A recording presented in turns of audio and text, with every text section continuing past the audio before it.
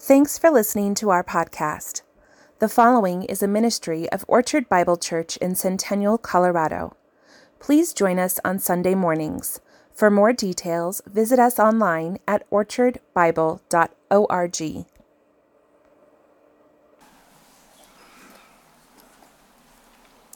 Well, here we are at the end of 2023. In fact, it's the very last day. This is New Year's Eve, is it not?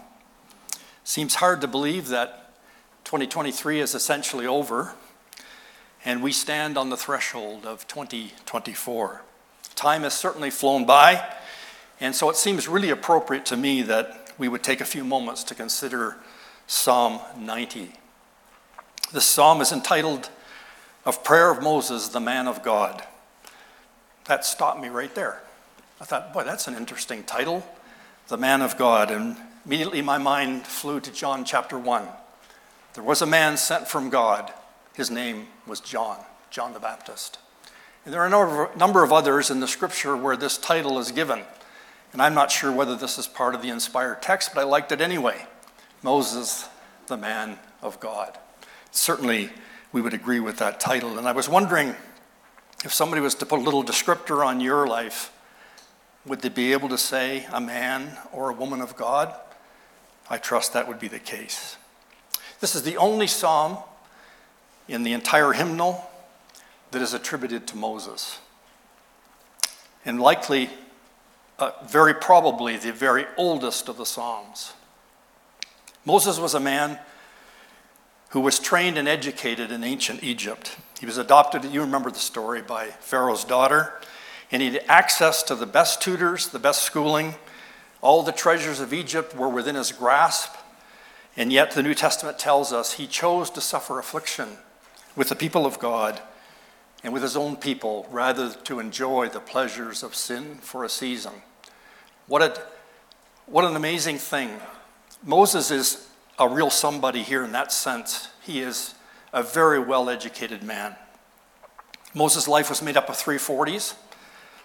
It's a really interesting study, by the way. Sometime take up the 40s in the scriptures. Very, very interesting. Moses spent 40 years in Egypt, 40 years in Midian in the desert, tending his father-in-law's flocks, and 40 years leading the people of Israel. And we learn this from the address of Stephen in the New Testament in Acts chapter 7. Now it appears that, to me anyways, that this prayer of Moses was likely written in the last 40 years, with much of Israel's wandering in the wilderness behind him. And this prayer, the reason I say that, this prayer has all the marks of a man with experience. C.H. Spurgeon, Mr. Charles Spurgeon, the famous English preacher, in his Treasury of David indicated that this psalm has been called the most sublime of human compositions, the deepest in feeling, the loftiest in theological conception, the most magnificent in its imagery. How true that is. Let's look at the opening section of this prayer, and in your bulletin it will be the first point. God Almighty is our dwelling place, verses 1 and 2. Here we have a magnificent declaration of the dwelling place of every believer in God that will endure from everlasting to everlasting. Remember, Moses is writing, recognizing that they've been living in tents in the wilderness, wandering for 40 years with no permanent dwelling place. And yet, Moses, in the confidence of faith, says, "Lord, you have been our dwelling place. In God we have shelter, protection, comfort, and fellowship. Even from the tent, pitched in a barren wilderness, a most humble and transient abode, Moses can rejoice that his true dwelling place is in God." This is a direct result of believing in God, trusting in him, and obeying his commandments. What does the New Testament tell us in 1 John? "Whosoever keeps my commandments abides in God, and God in him." Notice it says, too, in all generations. The Christian's dwelling place has remained unchanged through the centuries and will forevermore. None of this, I really enjoy thinking about this, none of this is touched by the finger of decay.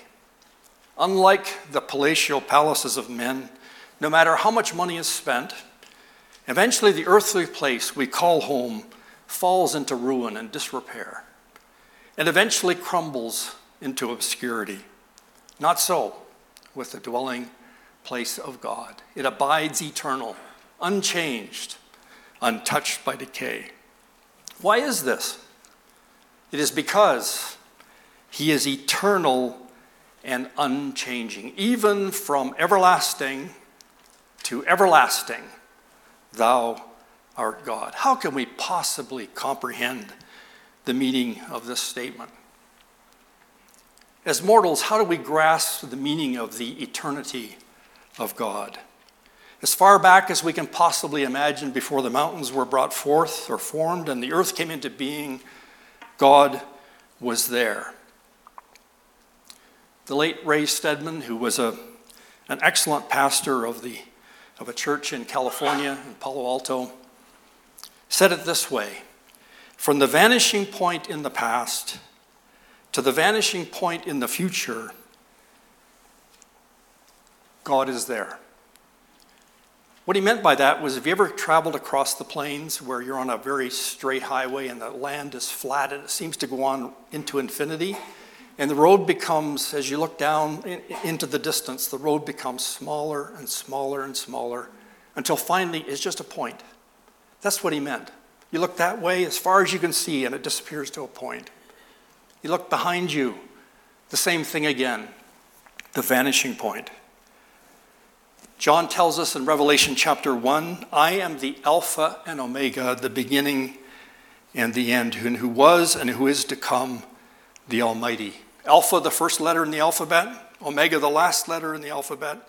In other words, he's the beginning, the end, and everything in between of all things.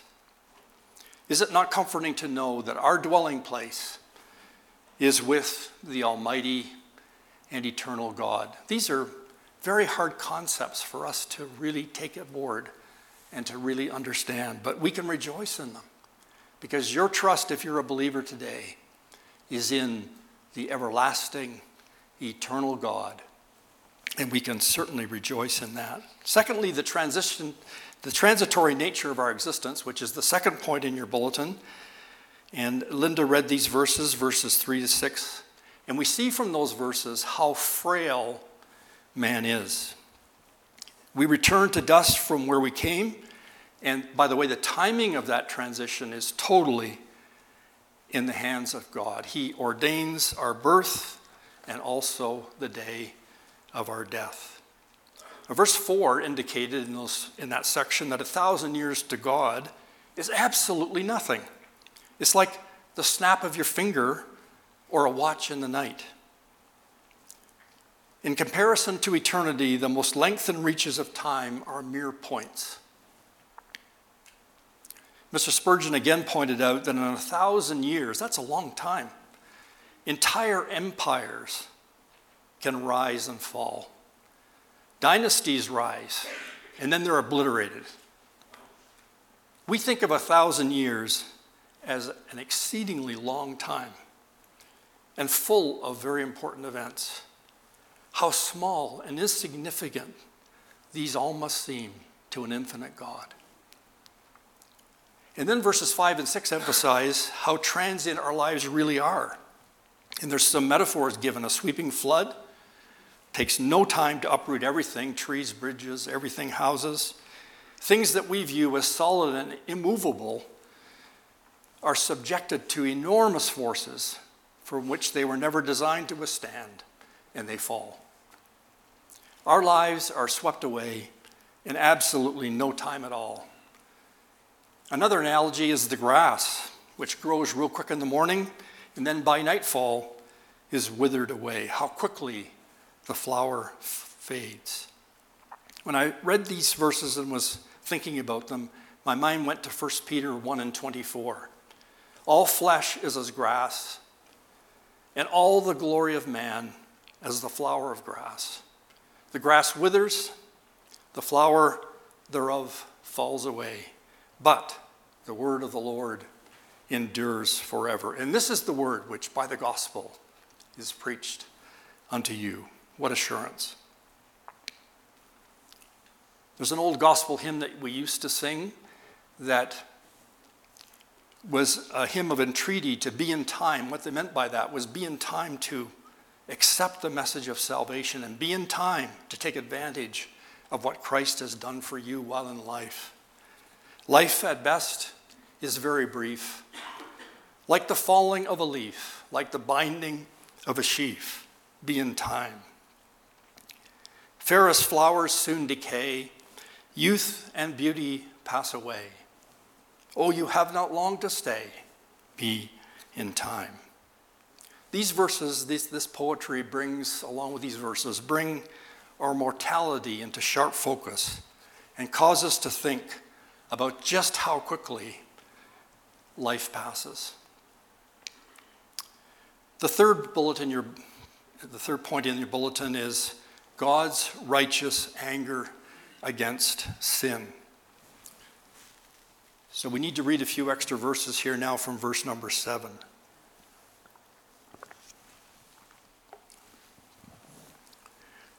For we are brought to an end by your anger.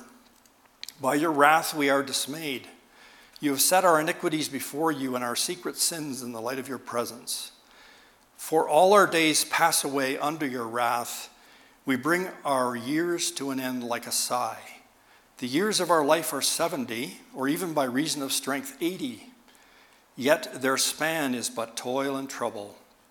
They are soon gone and we fly away. Who considers the power of your anger and your wrath according to the fear of you? It was interesting to me, if you go to the internet, for example, and you look for sermons on Psalm 90, there's just a whole bunch of them. And I didn't listen to hardly any of them because I didn't want it influencing my thinking about these verses. Not to say that they aren't absolutely excellent. I did listen to Alistair Begg's message, which I thought was just excellent on this psalm. But in general, I noticed that there was something missing in many of the commentaries or many of the comments on this psalm. People tend to skip over this section. People like the front of the psalm, they like the back end of the psalm, but they miss this section. And I thought that was very interesting. You know, sometimes I think we have a mistaken notion that the wrath of God, his righteous anger against sin, is some sort of a mark or a blemish on divine character. That is absolutely not true. Indifference to sin, let me just state it to you this way. Indifference to sin is a moral blemish. God's wrath, what is it? It's moral integrity. His holiness is stirred into action and into activity because of our sinfulness. And divine wrath is one of the perfections of God. It's worth meditating upon that. And so I don't want to skip over this section. The reason is Moses, the man of experience, saw this firsthand. He had seen in the wilderness the anger of God. The people rebelled. They complained. They disobeyed God. And the sins were known to the Lord, whether they were in the open or whether they were secret sins. And I don't have time to give you precise examples of those, but both happened in his experience. God visited them in judgment and in a dramatic way. You remember Korah, Dathan, and Abiram and 250 other leaders in Israel tried to assert themselves as priests. They wanted to overthrow Aaron, and they were challenging the authority of Moses. The Lord's judgment was swift, and it was terrifying. The earth split beneath their dwellings. Moses told the people, stand back. And all of them perished with the earth closing over them. Those witnessing this judgment were indeed dismayed, as verse 7 says. Maybe we could even say terrified when they saw the judgment of God. On another occasion, the people complained against Moses and against God, saying they didn't have any food or water, neither were true. And they said, this bread that you give us every morning that falls from heaven, we're sick of it. We're tired of it. We're done with that. and they started longing for what they had back in Egypt.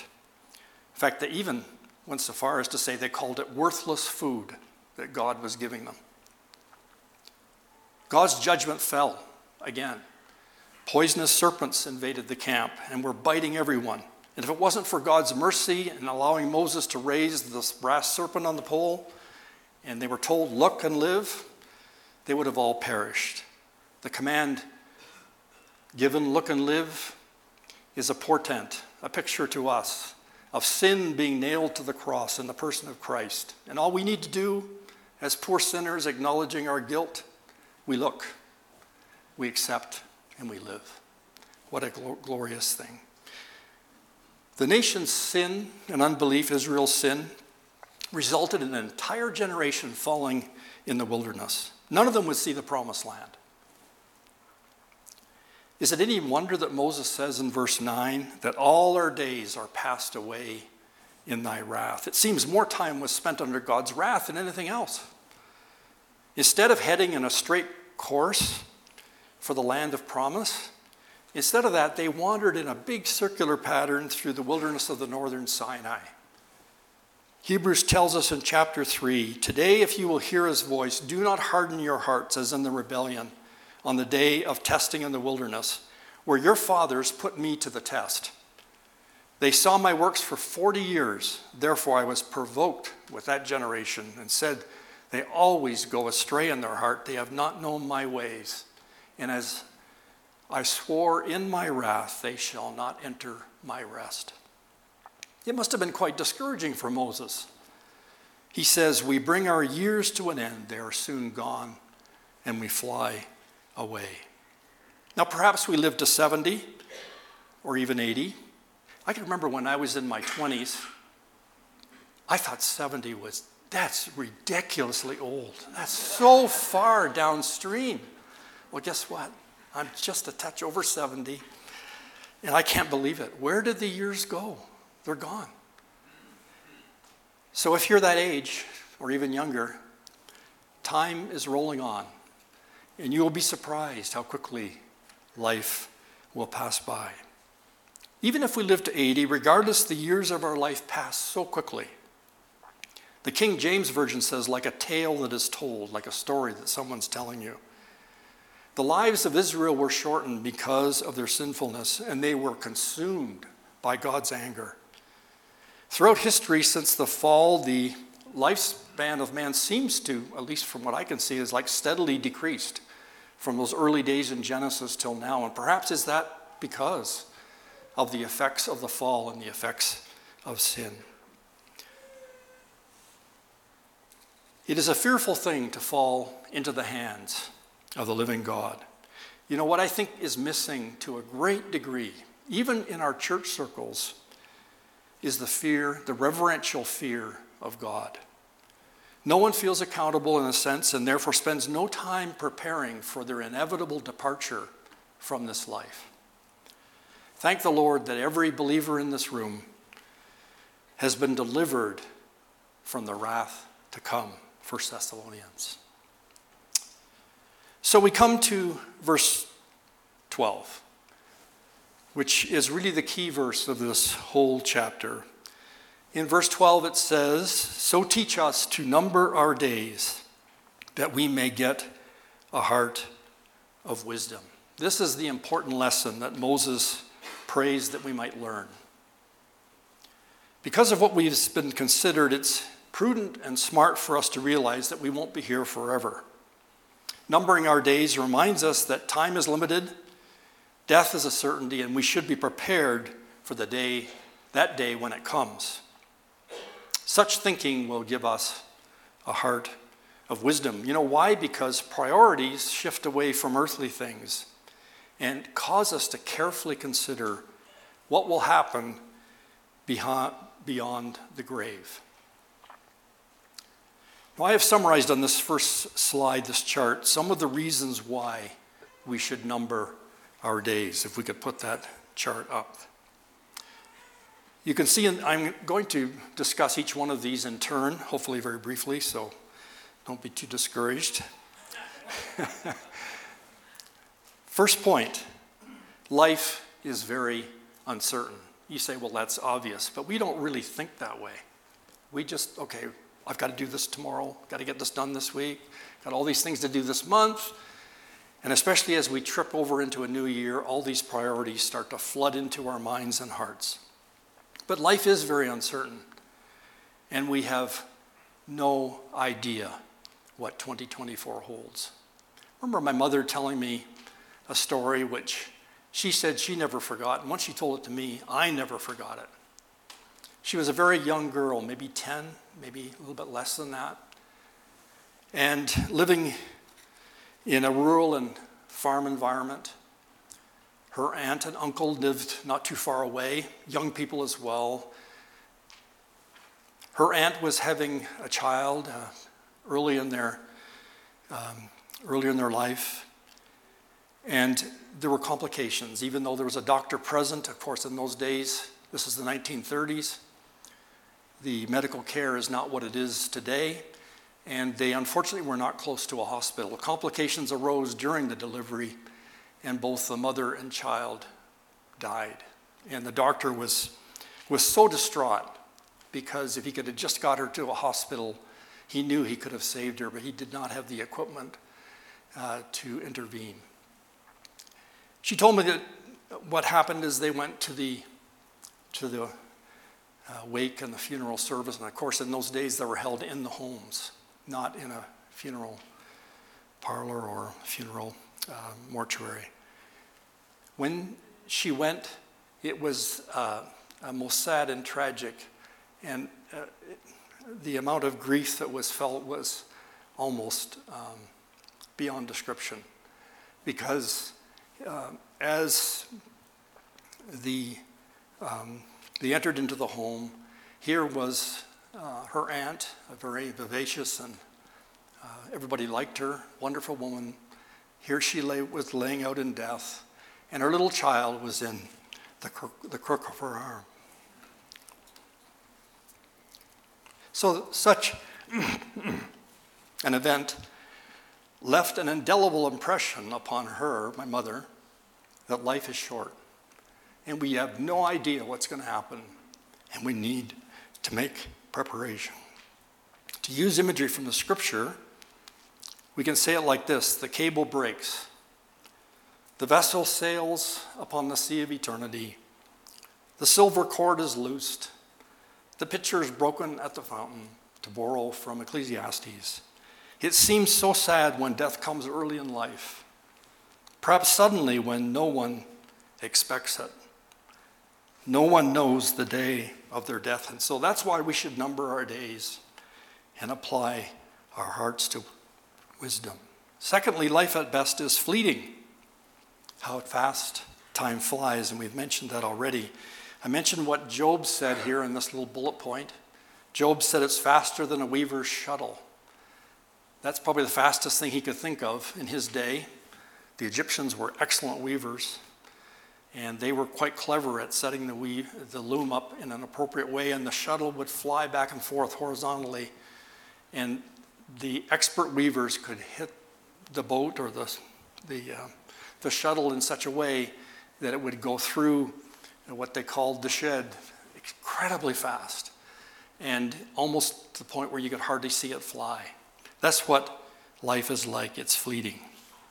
And as we get older, time seems to go by more quickly.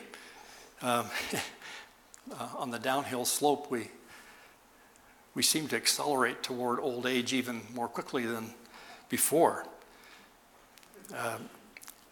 Most of us here, all of us I suppose, have been over I-70. You get to the Eisenhower Tunnel at the top, it's over 11,000 feet I think it is, and then you start to descend, and the descent is rather scary because that descent is a long descent. It's about 8.5 miles. Some of the grade, a good portion of it anyways, is like 6-7% grade downhill, and that is a long and steep hill. And the nice thing about it is, at least big trucks and even with our cars, we can gear down so we don't mess our brakes up on the way down. We can gear down. But with life, you can't do that.